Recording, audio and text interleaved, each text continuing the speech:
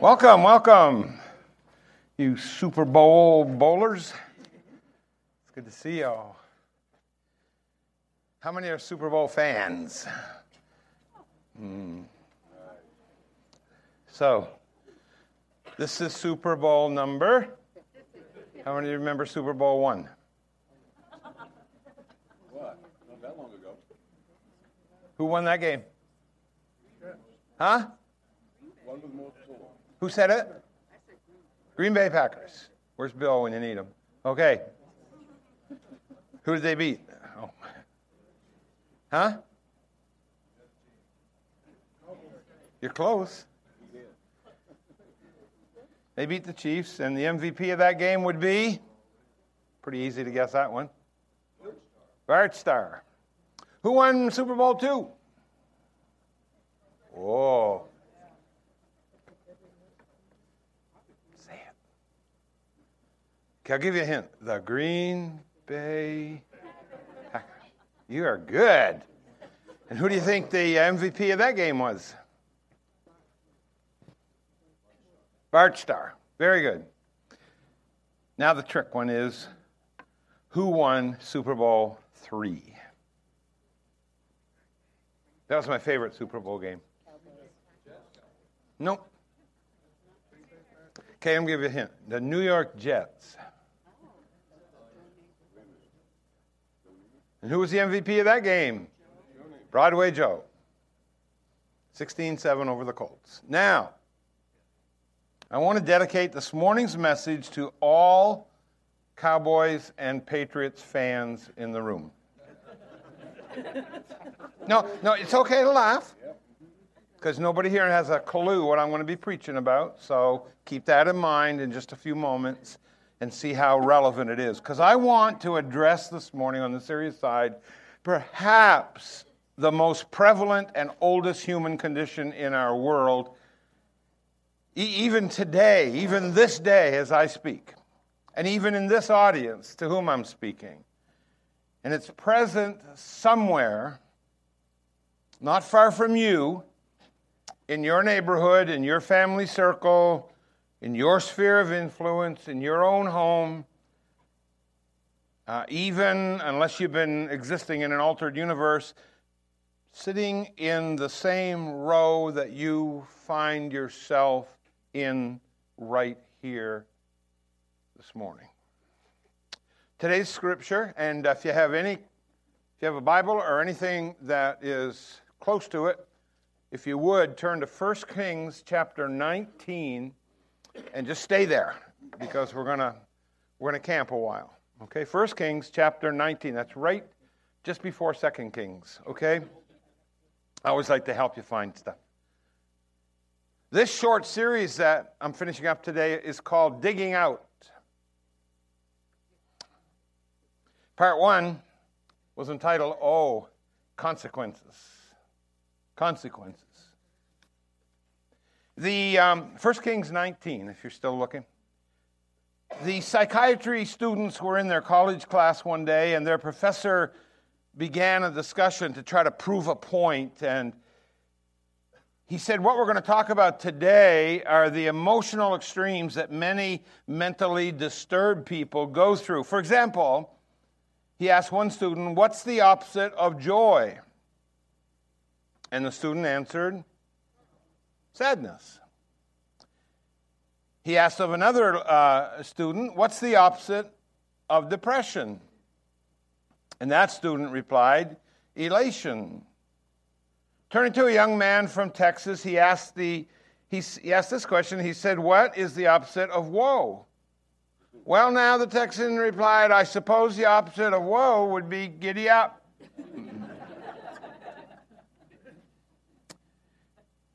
So I'm going to try to stay on the serious side here. Some of you are very jovial this morning, I guess. But part 2 in this series, simply called Soul Healing.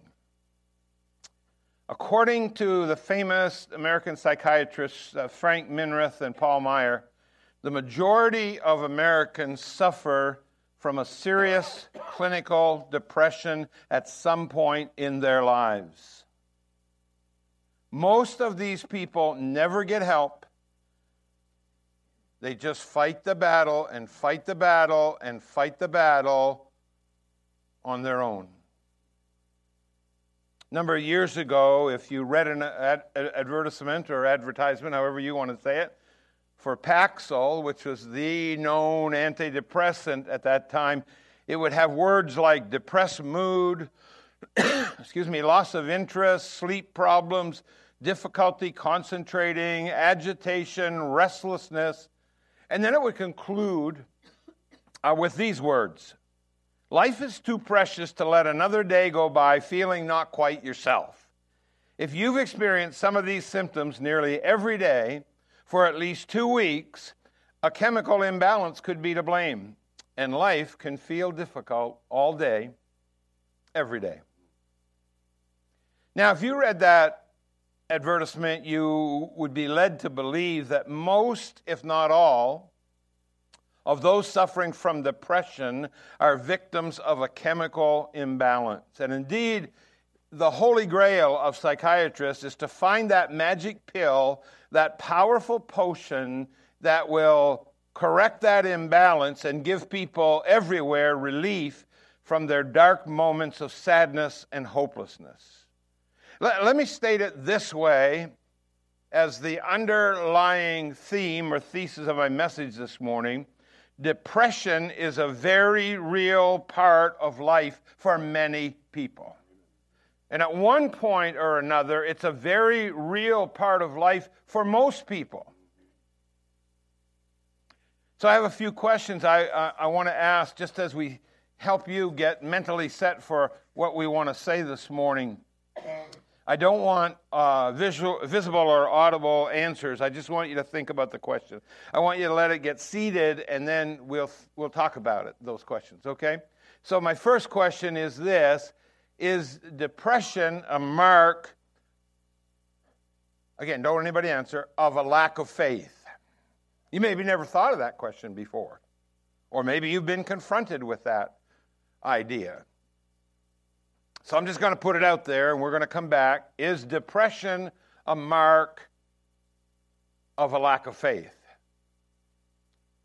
Second question I have for your thought processes is depression always a sinful attitude?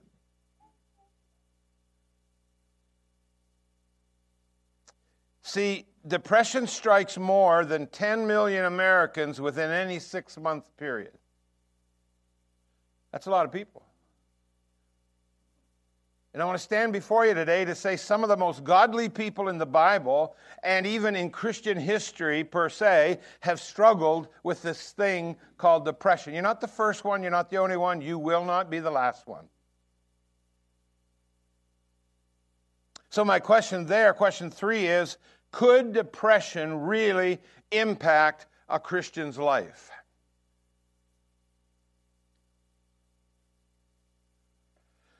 A number of years ago, I remember this story goes back, 15 to 20 years ago at least, but there was a church in Indiana called Southeast Christian Church, and it was a big church and a really growing church, and it offered a time during their midweek service. I think they met like on Wednesday night, and they would usually get 600 to 700 people in that service, and there was a time in that service every week where people could come forward and have the elders of the church lay hands on them and pray for healing and so on.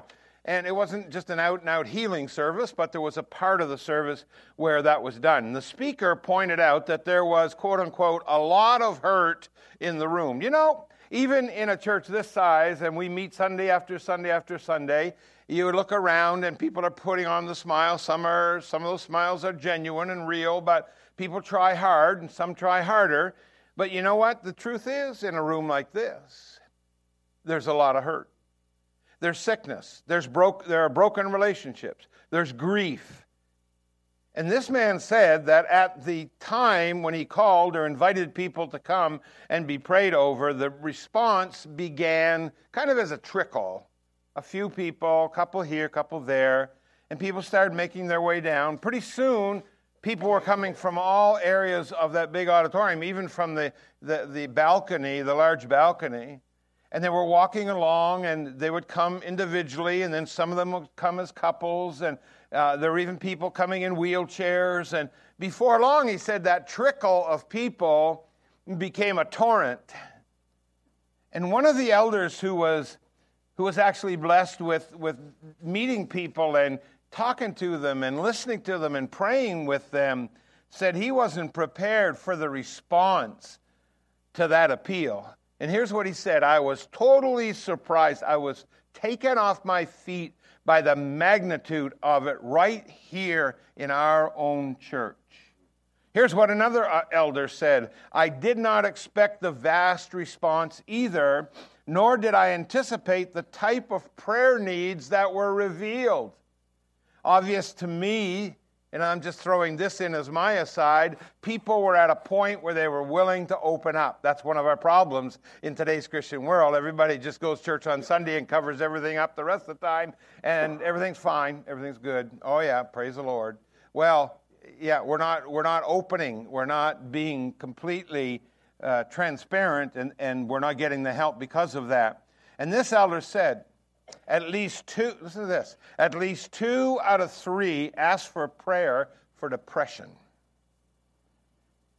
He said, when they started coming towards me, I thought people were just going to ask for prayer for physical needs, some kind of healing to do with a sickness or a surgery or who knows, medical tests, whatever. But he said so many people, one after another said, I feel depressed.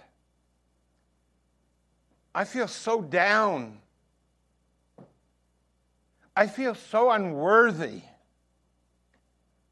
I see no future. And he said, I was amazed at how many had a feeling of total unworthiness. And at these famous Minirth Meyer clinics that I alluded to a few moments ago across the nation, in an average week today, thousands of people will visit there for some form of therapy. 75% of those clients, says Dr. Meyer, will have either clinical depression or some kind of what's called anxiety disorder. I want to repeat an opening statement. Depression can be a very serious problem. You say, I didn't come here to be told about depression, and you got me depressed already.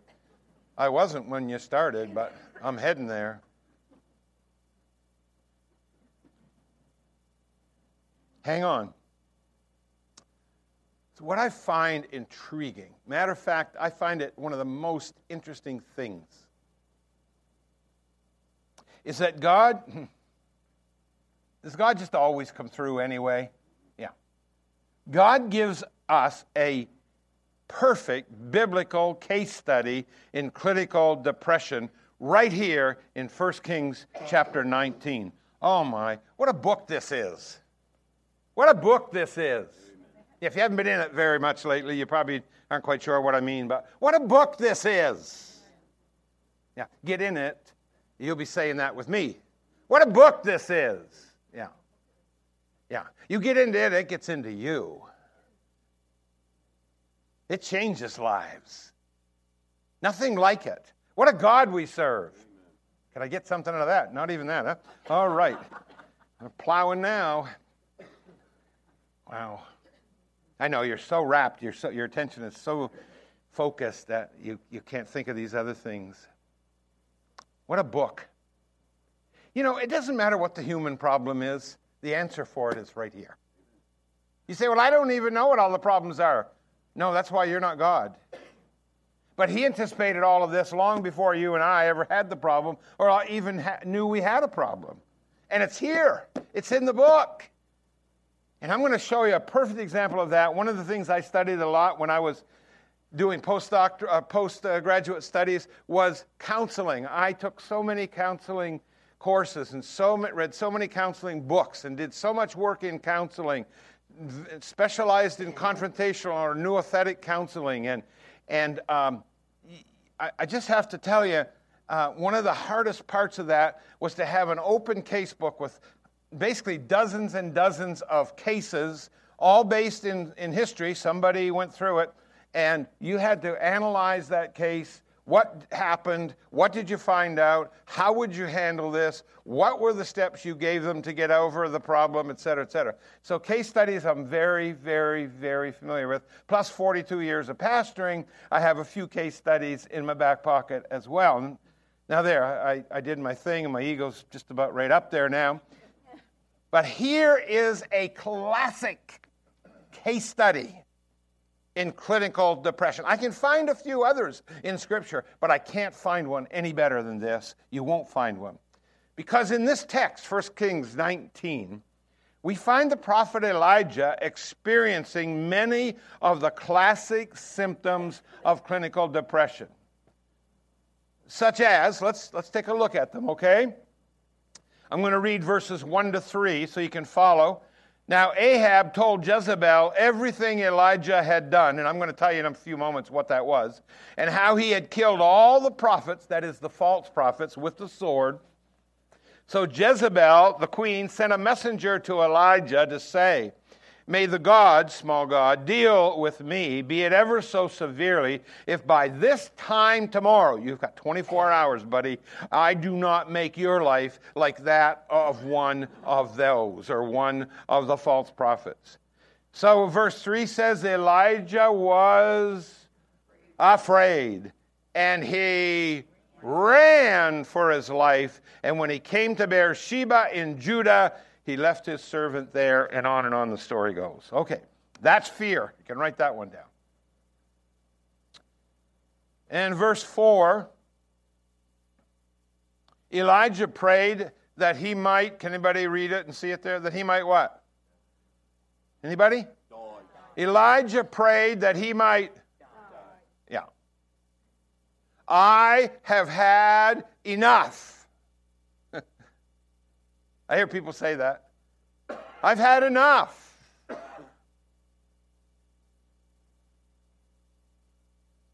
Take my life. I'm no better than my ancestors. Just, that's it. So he prayed that he might die. Verse 4, suicidal tendencies. Then the next verse, 5, then he lay down under the tree and fell asleep. Excessive tiredness.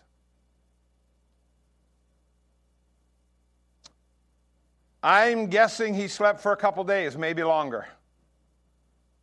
This guy had run a long ways. He was extremely emotional. He was at the end of his rope. He figured his life was worth nothing. And it just beat him up physically, emotionally, every other way. So he lay down, go to sleep. And then verse 10, if you want to slip down to there, he said, I've been very zealous for the Lord God Almighty. The Israelites have rejected your covenant, broken down your altars, and put your prophets to death with the sword. And I'm the only one left now. And now they're trying to kill me too. That is the most classic pity party in the history of mankind. Feelings of rejection.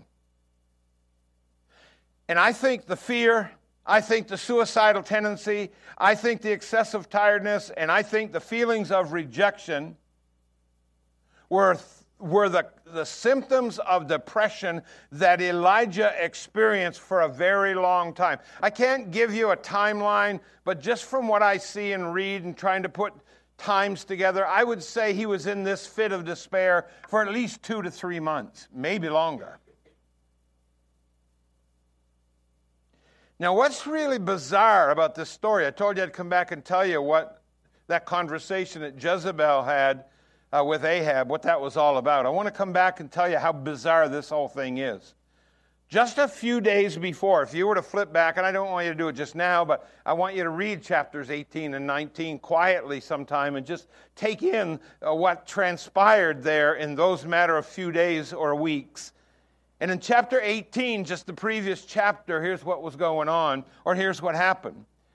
Elijah had preached one of the greatest sermons of his life, and maybe the most powerful message from God that's ever been delivered.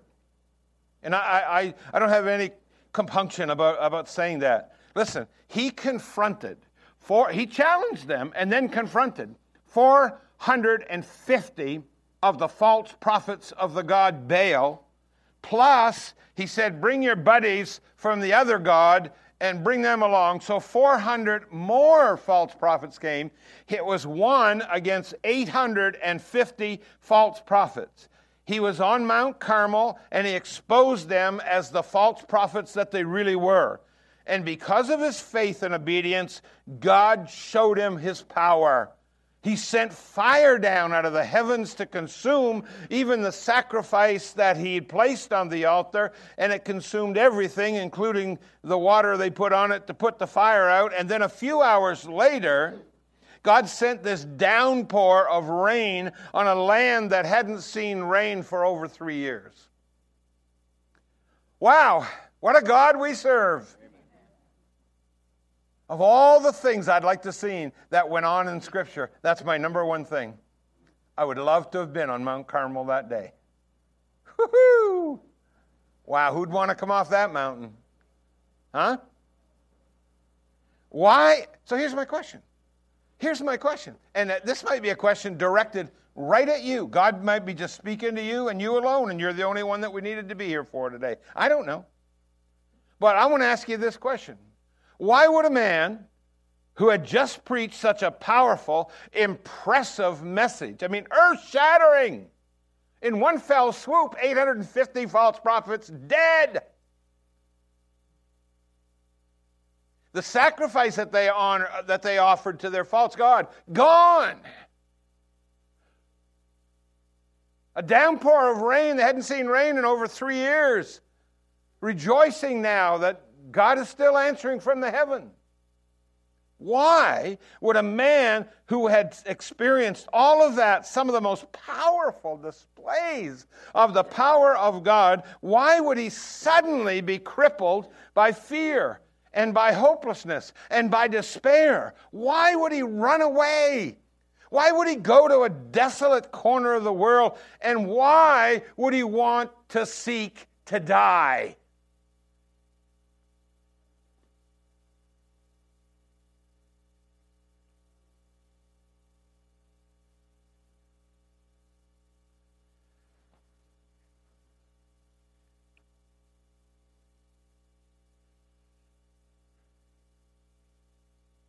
This is not a dramatic pause.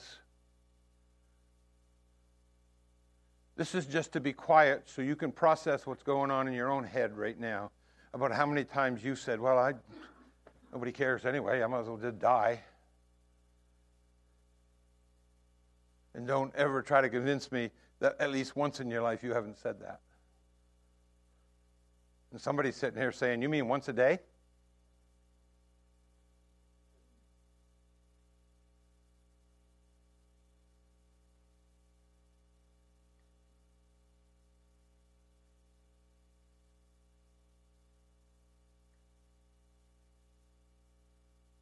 Why? I just want to get a hold of Elijah and say, why?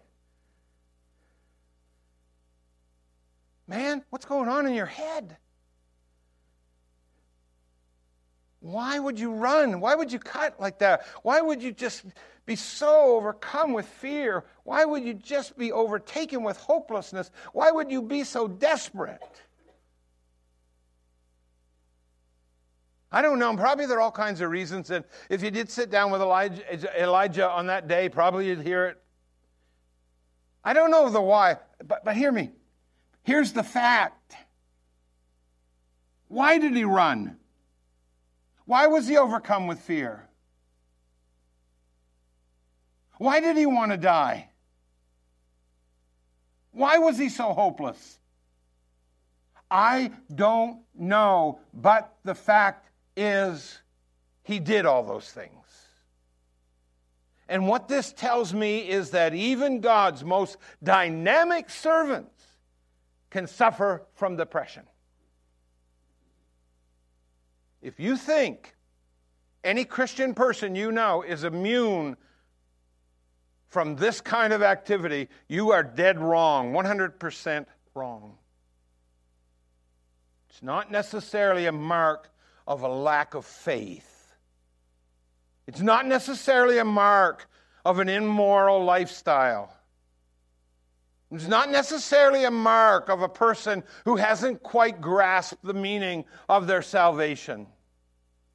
Listen, I'm talking about Elijah the prophet. Listen to me. He was the, capital T-H-E, the man of God in his day. Nobody had the power and the influence for God that Elijah had. I still like to sing that song, In the Days of Elijah. Whew. There's just power in that song. And now, here he is, our buddy Elijah.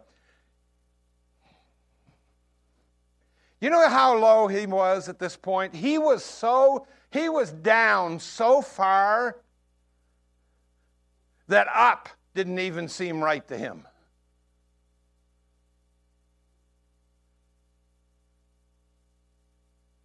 He was down so far that nothing in this world made sense to him anymore. Just a couple of days prior, he was the man on the mountain. He was calling down fire from heaven. He was saying, Lord, I'm not going to fight this battle on my own. Take over. And that man got terribly depressed. Stay plugged in. Stay plugged in. That's not where God left him. God didn't say to Elijah, like some of us just glibly say, well, sorry, Elijah, you have a chemical imbalance and Paxil hasn't been invented yet, so I guess I can't help you out today. End of story.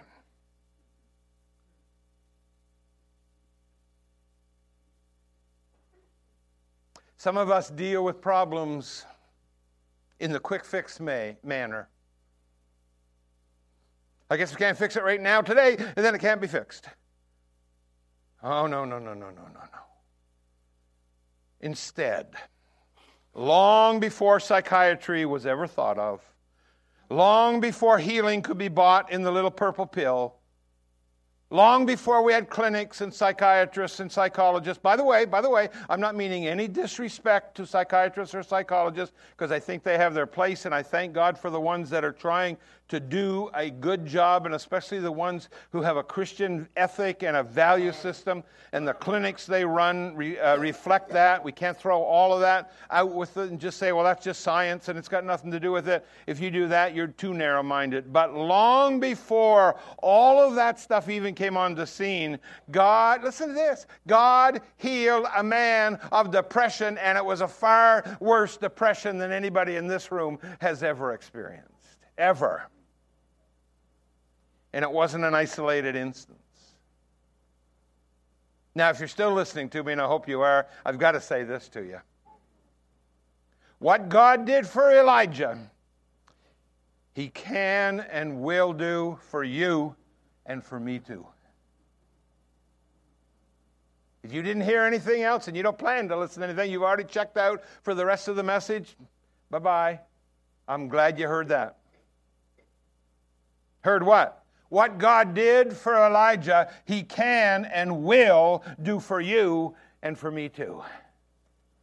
I said, what God did for Elijah, you say, what did He do? Well, I'm glad you're interested, because I'm going to tell you, He can and will do it for you and for me too. Let's give Him praise in the church this morning that we have a God that's able to do that. He's able to do that. Man, if this depended on me, if this depended on you, if this depended on your smarts, if this just depended on your feelings, man, we'd all be so hopeless and helpless, it would be over. It would just be over. But we have a God that we serve here, and let's get Him into the equation. Now, let's notice what God did to heal Elijah. Would you like to do that? Yeah. First off, God recognized that Elijah's depression was not an imaginary problem. Elijah's depression was real. It was tangible. I mean, you got to cut it with a knife. And God did not say, get a hold of yourself, Elijah. I love that one. Well, get a hold of yourself. Well, how do you do that exactly? God did not say, Elijah, you know very well this is a sinful attitude. God did not say to Elijah, hey man, where's your faith? God did not say to Elijah, get a grip.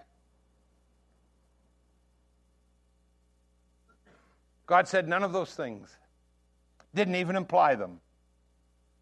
God didn't treat Elijah roughly. Not at all. Is that on the screen? Yeah. Take that in for just a moment, that one line. That one line.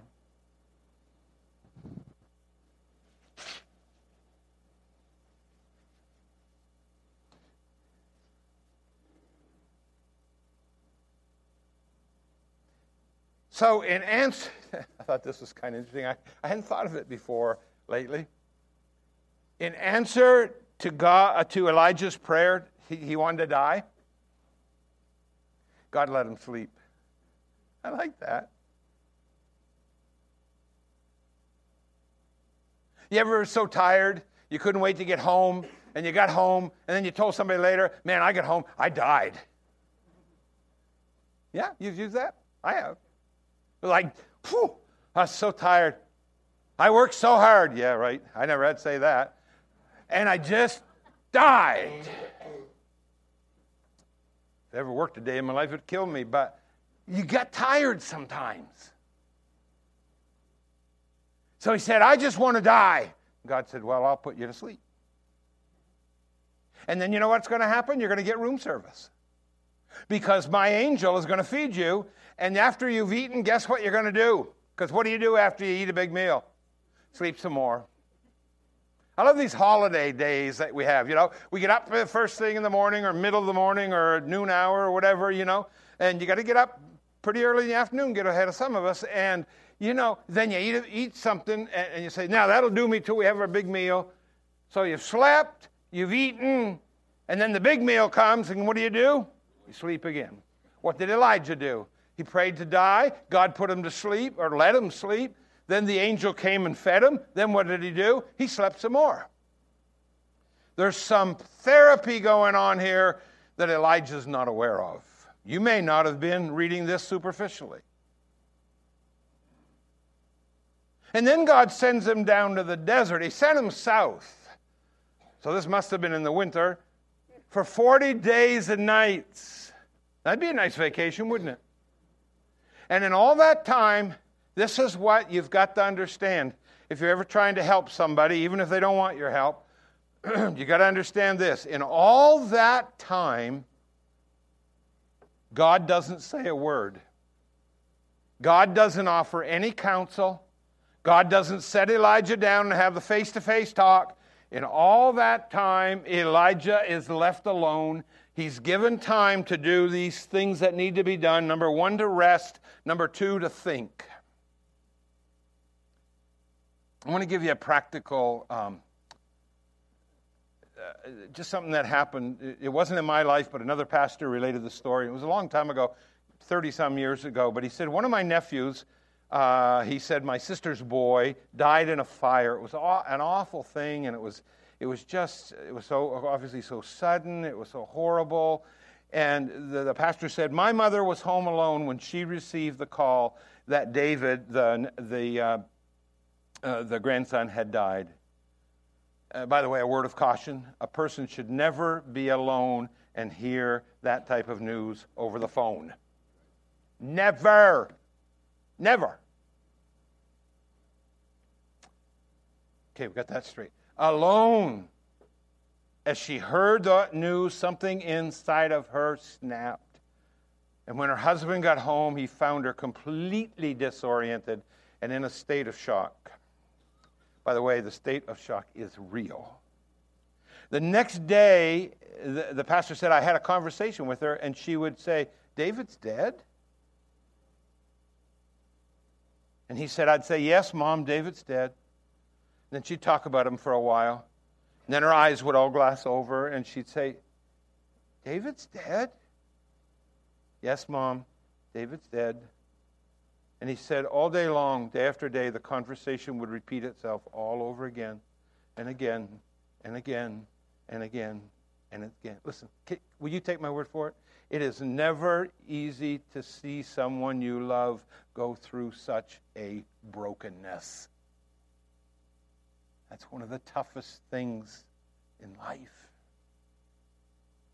And so the doctors advised this woman's husband that she should be put in the hospital for a while, and the dad said, no, I'll never get her back if you do that. And for the next few days, he never left her side. He waited on her hand and foot. He held her. He spoke kindly to her. Isn't it interesting? Isn't it interesting when the reality of marriage kicks in for some people? For better or for worse, what I said 48 plus years ago. What'd you say? Well, as long as it's convenient, and when it's no longer, we can cut and run. I don't know what your vows said. Mine said for better or for worse. Amen. Sickness and health, rich or poor. I wouldn't have put that in again.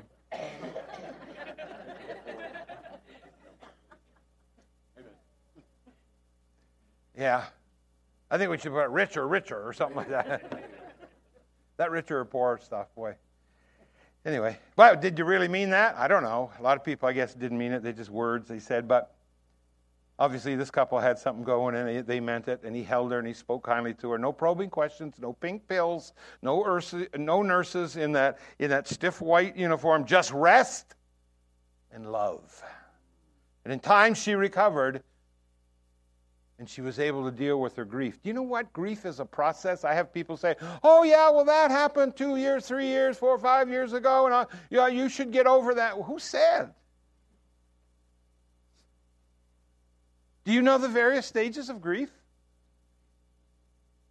Some people struggle with some of those stages, and they stay in that certain stage or this certain stage longer than they do the others, or longer than other people might. We all handle it differently, but handle it we must. You can't bury it down. You can't stuff it down. You can't say it doesn't exist. You have to get up front with it. And that lady did, and it took quite a while, but she fully recovered. And in essence, and I told that story to tell you that that's what God did with Elijah. There were no sermons. There wasn't any kind of long counseling session. Just rest and love. Love and rest, and love and rest, and love and rest. And eventually, in the very practical, living in the moment meaning of the word, God did deal with Elijah's depression. And I want you to notice what God did, because these are the greatest steps of dealing with depression that anybody can ever give you. So what did God do for Elijah? I'm going to read verse 7 and 8. The angel of the Lord came back a second time and touched him and said, get up and eat, for the journey's too much for you. So he got up and ate and drank. Strengthened by that food, he traveled 40 days and 40 nights until he reached Horeb, the mountain of God. That was verses 7 and 8. Those of you that are following, this makes a good study if you just keep going along in your scripture. The first thing God did to him, the first thing God did for him, the first thing that God saw that Elijah needed to do, God sent him to church. Now I know those theologically pure people that are here this morning say, well, there was no church then, and the church hadn't been started then, and so on. You notice I put it in quotation. Because I wanted to shorten it and not have this great big long definition of what I mean here, and you'll get it. God sent him to Mount Horeb, also known by the people there as the mountain of God. Why? Why? Because that's where God met Moses with the law. Did you know, by the way, Moses, interesting, Carrie, did you know, by the way, that Moses was the very first real techie specialist in the Bible? How many of you knew that? No, don't snicker. I'm serious. How many of you knew that? Yeah, he received the commandments on a tablet. Well, don't hold your head down. I read that in my Bible. Now, what kind of Bible have you got? Am I right? Yeah. So long before, who are these guys that do that you know, they invented all this computer stuff. Whoever they are, the names, I don't know them. They're not really in my socioeconomic class. I guess we haven't met yet. Long before they were even thought of, Moses was getting stuff on his tablet. Some of you are like, oh, Dad, he's trying to be funny. No, I read it in the Bible. You need to get up to speed. You need to find out who this Moses guy was. Bill Gates, who's that? I'm on Moses' team. Amen. Yeah, come on. I thought I'd just throw that in. It got about what I thought it would. Now, church, you wouldn't get that till about Wednesday at 4 o'clock, so good luck.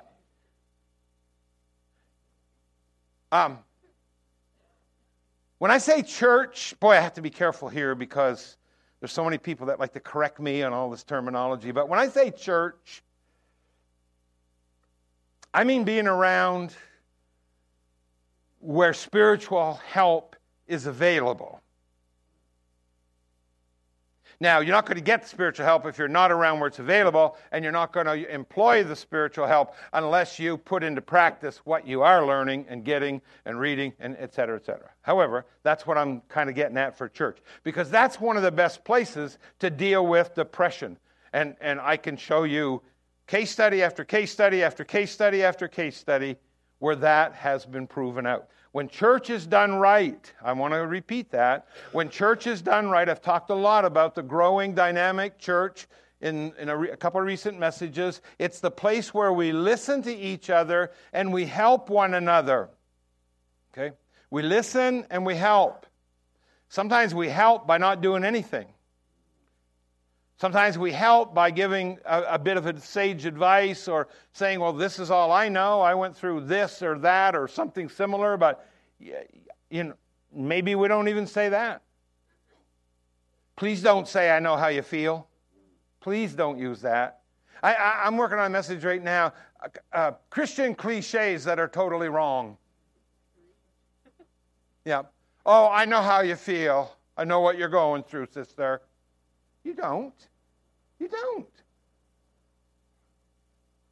Oh, God must have had there must be a reason for it. Now you're way out there. I mean, you're grabbing at something that's not even there. But it sounds so good. When church is done right, when your heart is in the right place, it's a place where we listen to each other and we help one another. How do I know that? Because the Apostle Paul told me that in Galatians chapter 6, verse 2. Bear one another's burdens and so fulfill the law of Christ. There's no other way to fulfill the law of Christ but to bear one another's burdens and to be there. In 1999, or right in that area, Duke University conducted a study of nearly 4,000 senior adults, and one of their conclusions was this, and I quote, attendance, they call it, at a house of worship is related to lower rates of depression and anxiety. I do not doubt that whatsoever. But I must put in the proviso. But church doesn't stop with you being in a place of worship. If that's all that church is, and I know for some people that's what church is, it's a place I go to, it's a babbling idiot that I listen to, and then I go home and have a decent lunch. No, don't laugh. That's what some people think, and some are sitting in this place today. It's fine, but that's not where church ends. That's where church begins. That's not just where you get your help for Sunday. That's where you get your help for every other day of the week.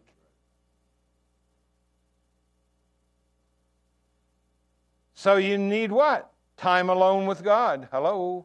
You need time in prayer. Hello. You need time in the Word of God, the Bible. Hello. Those things are the most powerful antidepressants on the globe. Now I'm going to take you into the realm of science, and I want you to stay with me for a minute because I want to tell you about a man by the name of Andrew Newberg. He was the director of clinical nuclear medicine at the University of Pittsburgh. He used what's called the SPECT technique. How many of you are specialists in SPECT? S-P-E-C-T. Okay, only about a dozen.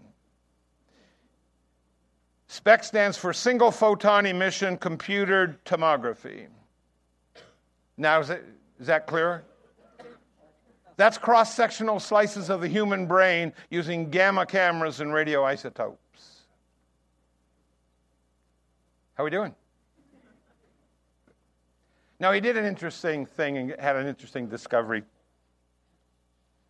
He studied the brains of people who, and again, you know how the world uses the word religion, so he called them religious people, which is fine. Not offended by that. Who either prayed or meditated on a regular basis. His scientific team found a dramatic increase in action in the front region of the brain called the prefrontal cortex. The region is associated with judgment and it's associated with empathy. That is, putting yourself in the other person's shoes. The group also discovered decreased activity in a region of the brain known as the superior parietal lobe, which gives us our sense of self. So here are the findings. They seem to indicate that people, while engaged in spiritual pursuits, felt a loss of self. It wasn't about me anymore. It's not I. Newberg says prayer and meditation have been shown to lower the risk of depression, even heart disease, and also improve overall immune function. So you get your prayer life right, and you get your Bible life right, and you do church like it's supposed to be and get that right, you're going to lower the risk of depression, heart disease, and improve your overall immune function. You say, is it all up here? No, it actually emanates from here.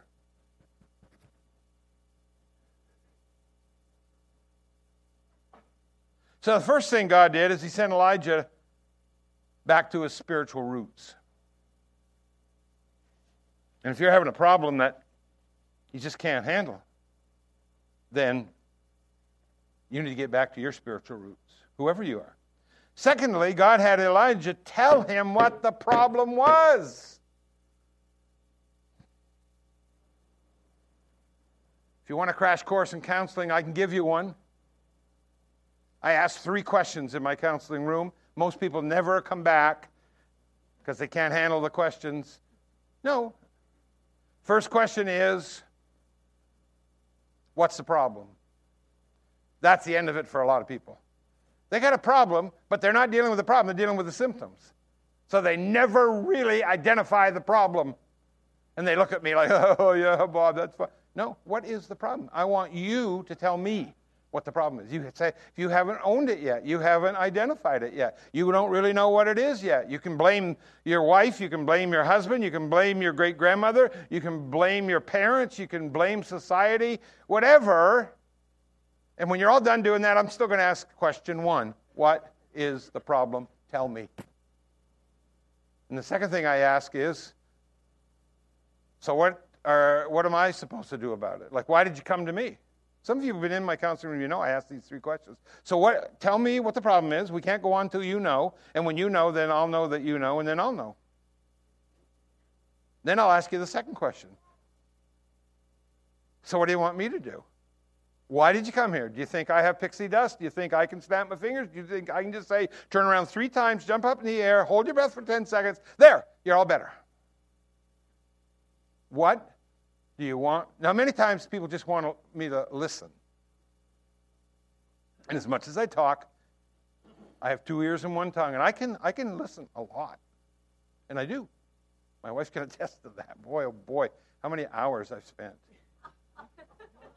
listening to people in my counseling room.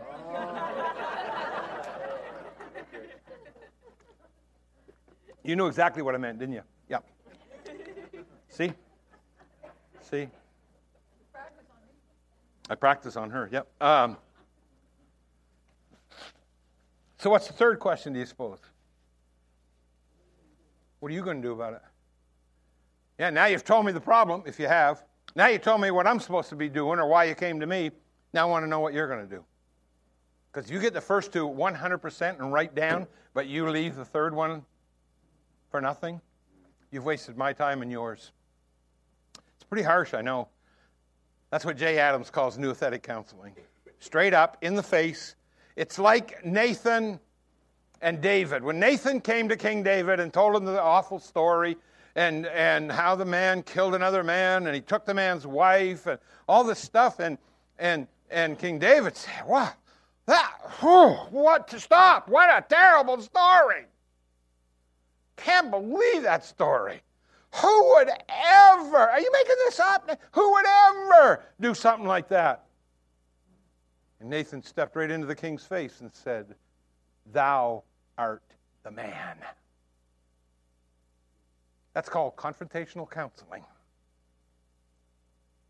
David was never the same after that meeting. Never, ever, ever. So, God had Elijah tell him what the problem was. And some of you have been running all over the kingdom with your problem, and you've never identified the problem. I didn't ask what the problem was with your cousin.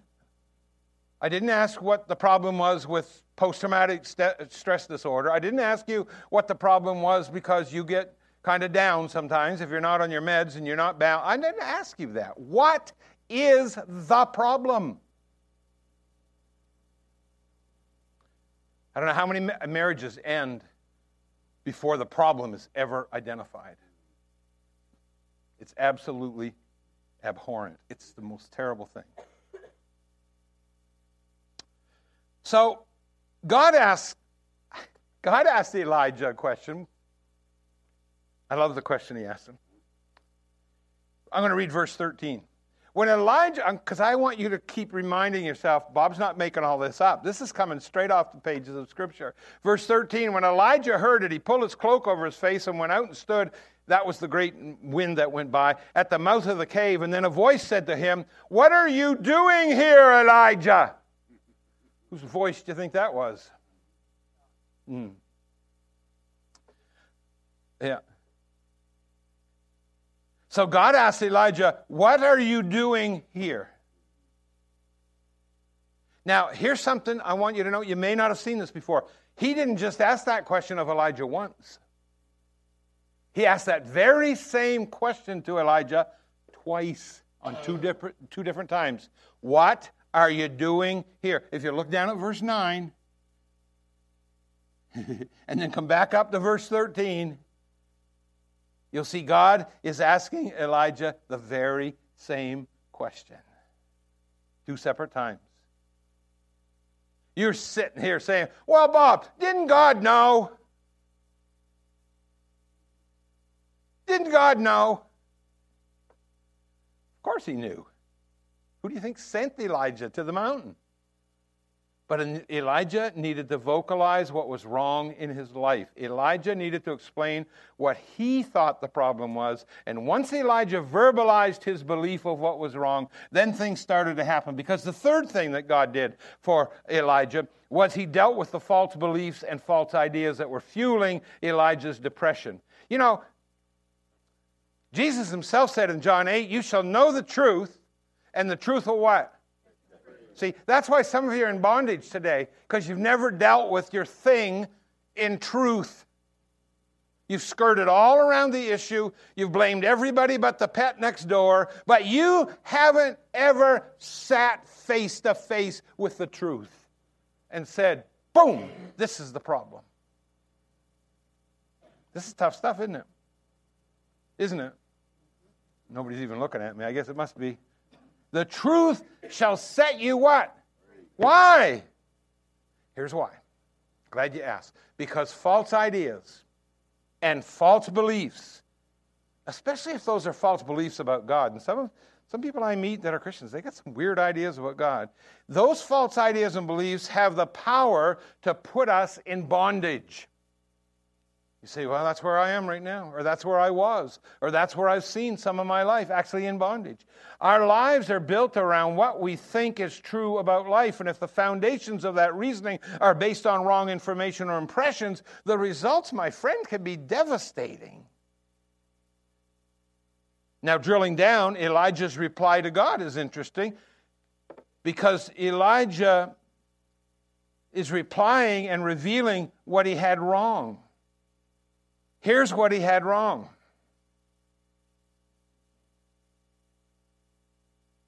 He didn't think, boy, does this ever come down to everyday, right now society. He didn't think that God was doing anything. Oh, wow.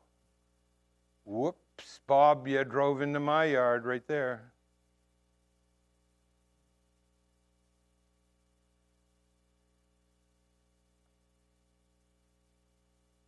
God's delay usually is just God's timing. We want to run the clock. We want to control the calendar. Yes? Yeah. And when it doesn't happen according to our schedule, then I guess God isn't what? Doing anything. And then we get really brave. Say, well, I guess, God, you don't even care because you don't even know I'm here.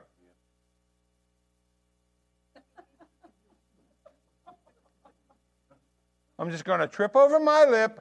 I'm going to sit in the gutter. I'm going to eat worms and die. So there.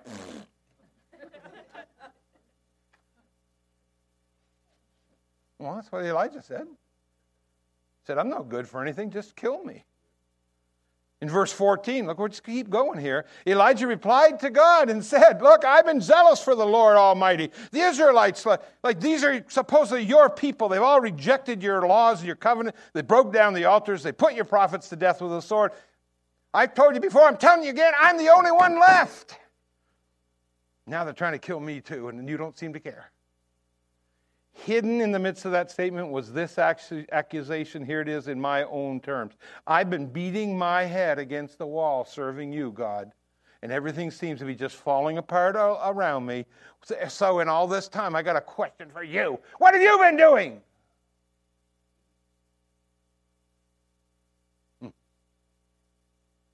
And I can get really animated on this point because I know there would not ever be anybody that I ever preached to that has ever accused God like that or ever asked God that kind of a question. But I just thought I'd mention it if you ever meet somebody that might have that problem.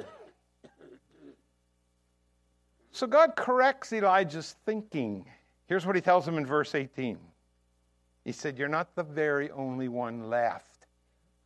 Matter of fact, he said, I have reserved 7,000 in Israel, all of them whose knees have not yet bowed to Baal and whose mouths have not kissed the idol. So Elijah, I've not been doing nothing. In fact, I'm just getting started. I love that.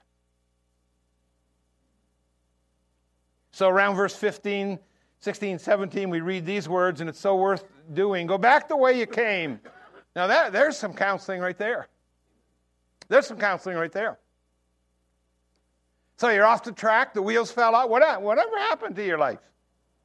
Well, go back where you came from. Get back to the starting point.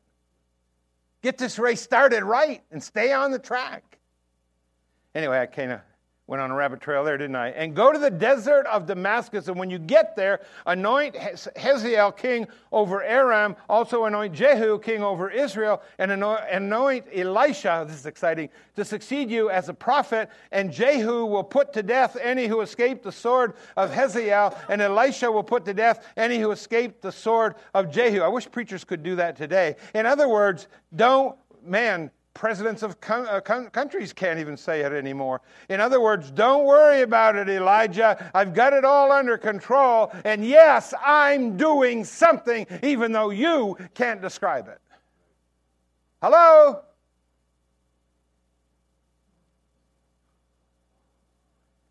In World War II, when our Allied troops were making their way across Europe and they were coming in to cross Hitler's forces that had been greatly weakened, they came across a bombed-out building, and it had this inscription scrawled on the basement wall. I want to read it for you. And it says, "I believe in the sun, even when it's not shining.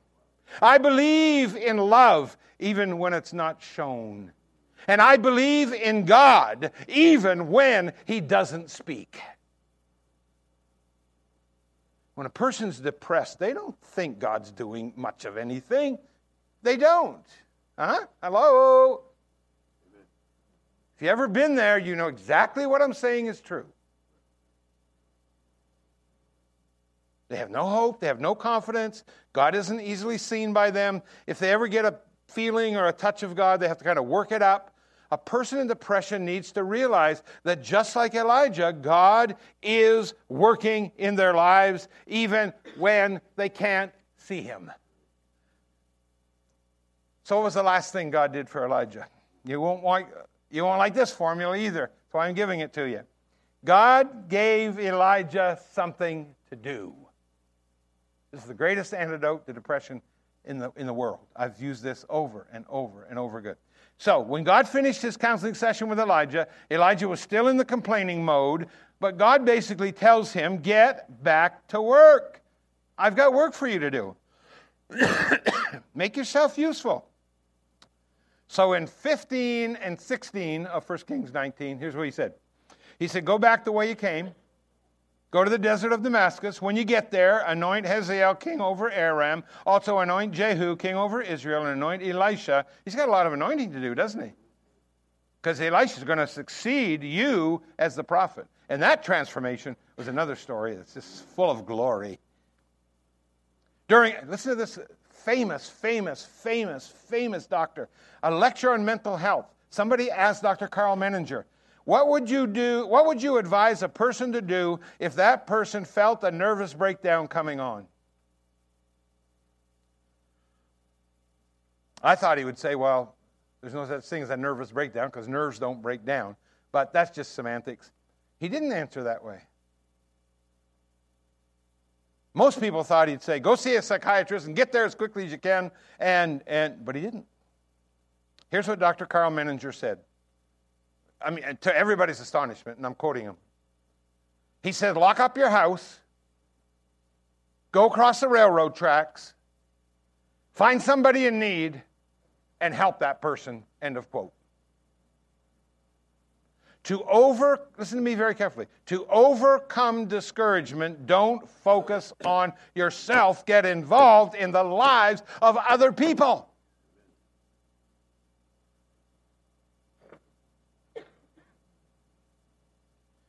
If it were a man I was counseling over the years, I'd say, go change some tires.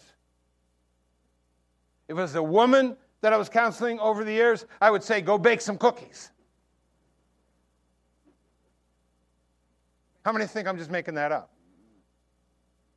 Say, why should I bake cookies? So you can go and give them to your neighbor. So you can go to the nursing home and spread some cheer. So you can, at that time, you could go to the hospital and you could, fill people up with cholesterol and diabetes and everything. And they loved it. But now we've gotten so sophisticated, we just put them in there and give them a number. Yeah, you go bake some cookies.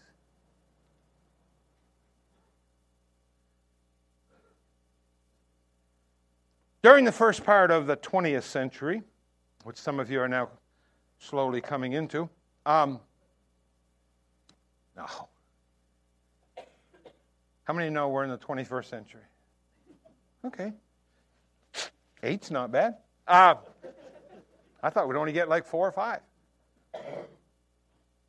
In the early days of the 20th, it was quite a century. Wow, they call it the American century, but there's some things in that century I don't know that we want to claim. A man by the name of James Cash Penney was a real man, presided over a real powerful empire of over 1,700 stores. At the time, he had the country's largest chain of department stores, each one bearing his name. But although his enterprise made him incredibly wealthy, and probably all of us helped that along the way, right? J.C. Penney's life was not devoid of setbacks and troubles.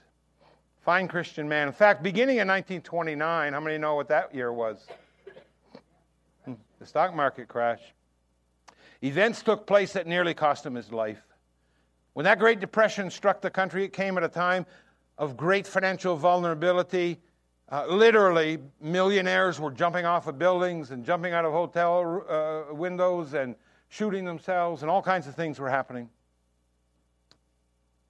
In the good times, before the Depression, J.C. Penney had overextended himself, and he borrowed heavily to finance a lot of his ventures. And when the Depression hit, banks started requesting repayment of loans in advance or sooner than anticipated, and suddenly cash flow tightened up. People couldn't buy, they didn't have the means, and Penney was finding it difficult to meet even his payment schedules. Constant, unrelenting worry began to take a toll. He said, I was so harassed with worries that I couldn't sleep, and I developed an extremely painful ailment. Concerned about his deteriorating health, James Penney checked himself into the Kellogg Sanitarium in Battle Creek, Michigan, kind of like the Mayo Clinic of today. There, Dr. Elmer Eggleston, this is a phenomenal story, staff physician, examined Penney, declaring he was extremely ill, possibly irreversibly ill. Penney later recalled, a rigid treatment was prescribed, but nothing helped. He was constantly tormented by periods of hopelessness and despair.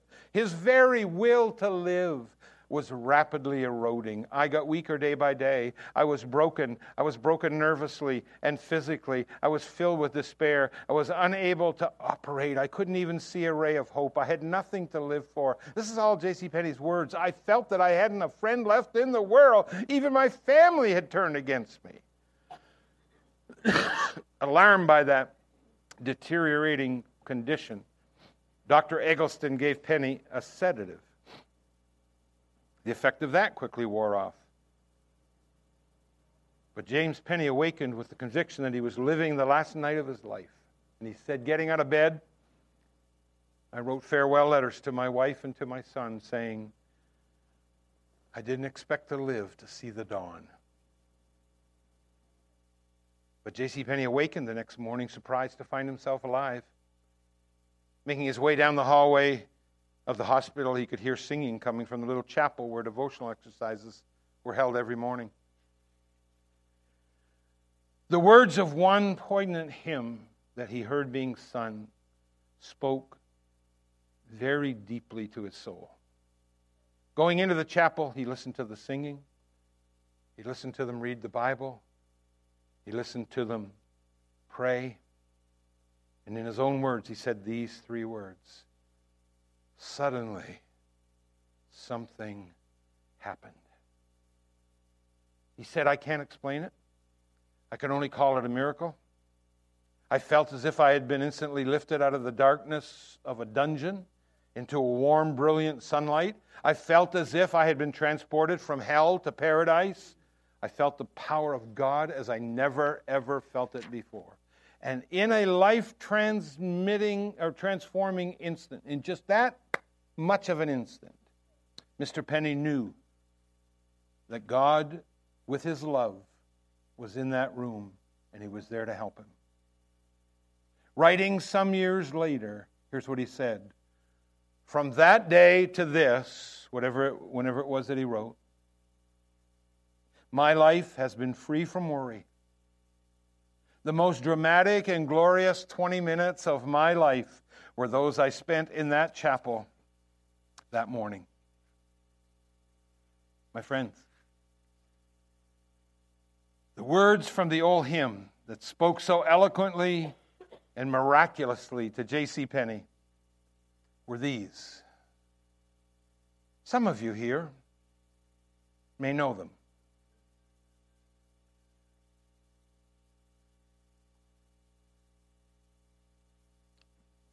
Be not dismayed, whate'er betide. God will take care of you. Beneath his wings of love abide. God will take care of you. God will take care of you. through every day or all the way. He will take care of you. God will take care of you. Mark it well, my friends. This is soul healing. I want to challenge everyone truly listening to God's voice today. I know the time is late, people are anxious, but I want you to allow God to start digging us out of this troublesome life, out of our pride, out of our guilt, out of our consequences, out of our accompanying depression. Let's own the shame. Let's own the sin. Let's own the depression. Let's fall at the throne of His mercy. Let's call on the presence of the Holy Spirit. Let's hoist the white flag of surrender and say, God, I surrender to you. Let's bathe in the warm, soul-restoring grace of Almighty God.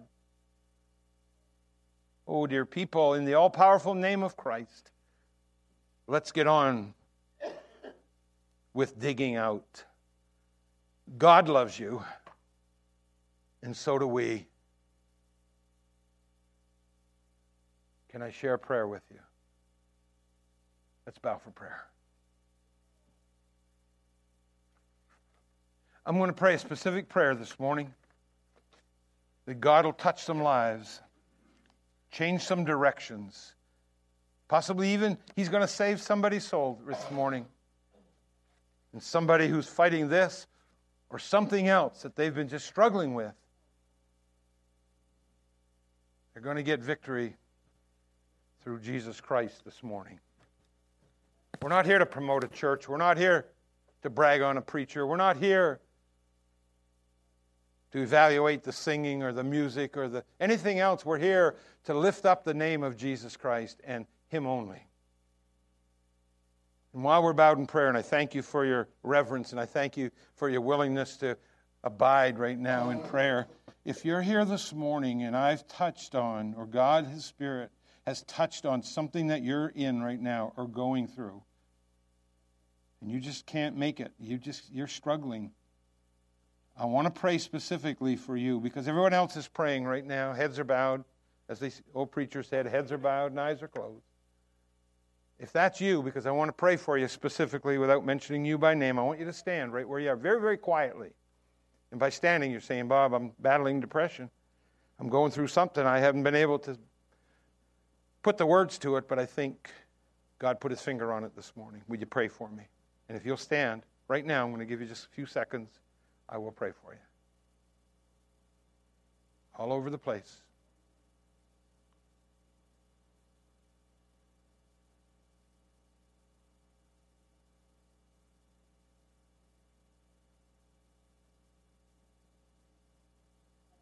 I'll wait just another few seconds. I struggle with depression. I struggle with it. I'm in the midst of it right now.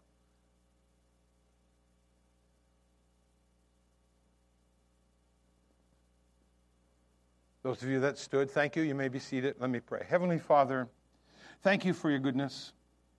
Thank you that you are a God who gives us way more than we could ever deserve. Just the gift of life itself, and the joys and enjoyment and the blessings of everyday life. For that we give you praise. To be in a group of people this morning who care, who are willing to listen, who know that the admonition of Scripture is that we bear one another's burdens and so fulfill your law. Father, that's what we want to do. That's who we want to be this morning. For those who have stood and identified themselves, many people in this congregation this morning, possibly struggling with depression or loneliness or fear, just suicidal tendencies, all these things, the range of emotions is unending. Lord, whatever the need is in that life, whatever the need is in that person who stood, Lord, I don't take that just for granted, but I thank you for that openness and that honesty. Now do your work on behalf of that dear woman, that dear man, those dear people who have stood today, and for all, whether they were seated or standing, it matters not, Lord. You know the heart. You look down deep into our souls, and you know what we need and when we need it and how to deliver it, and we're thankful for that. Thank you for your grace. Grace, grace, marvelous grace. Grace that is greater than all of our sin, all of our depression, all of our failures, all of our defeat. Grace, grace, grace. We thank you in Jesus' name. Amen. Now we're going to listen to a song.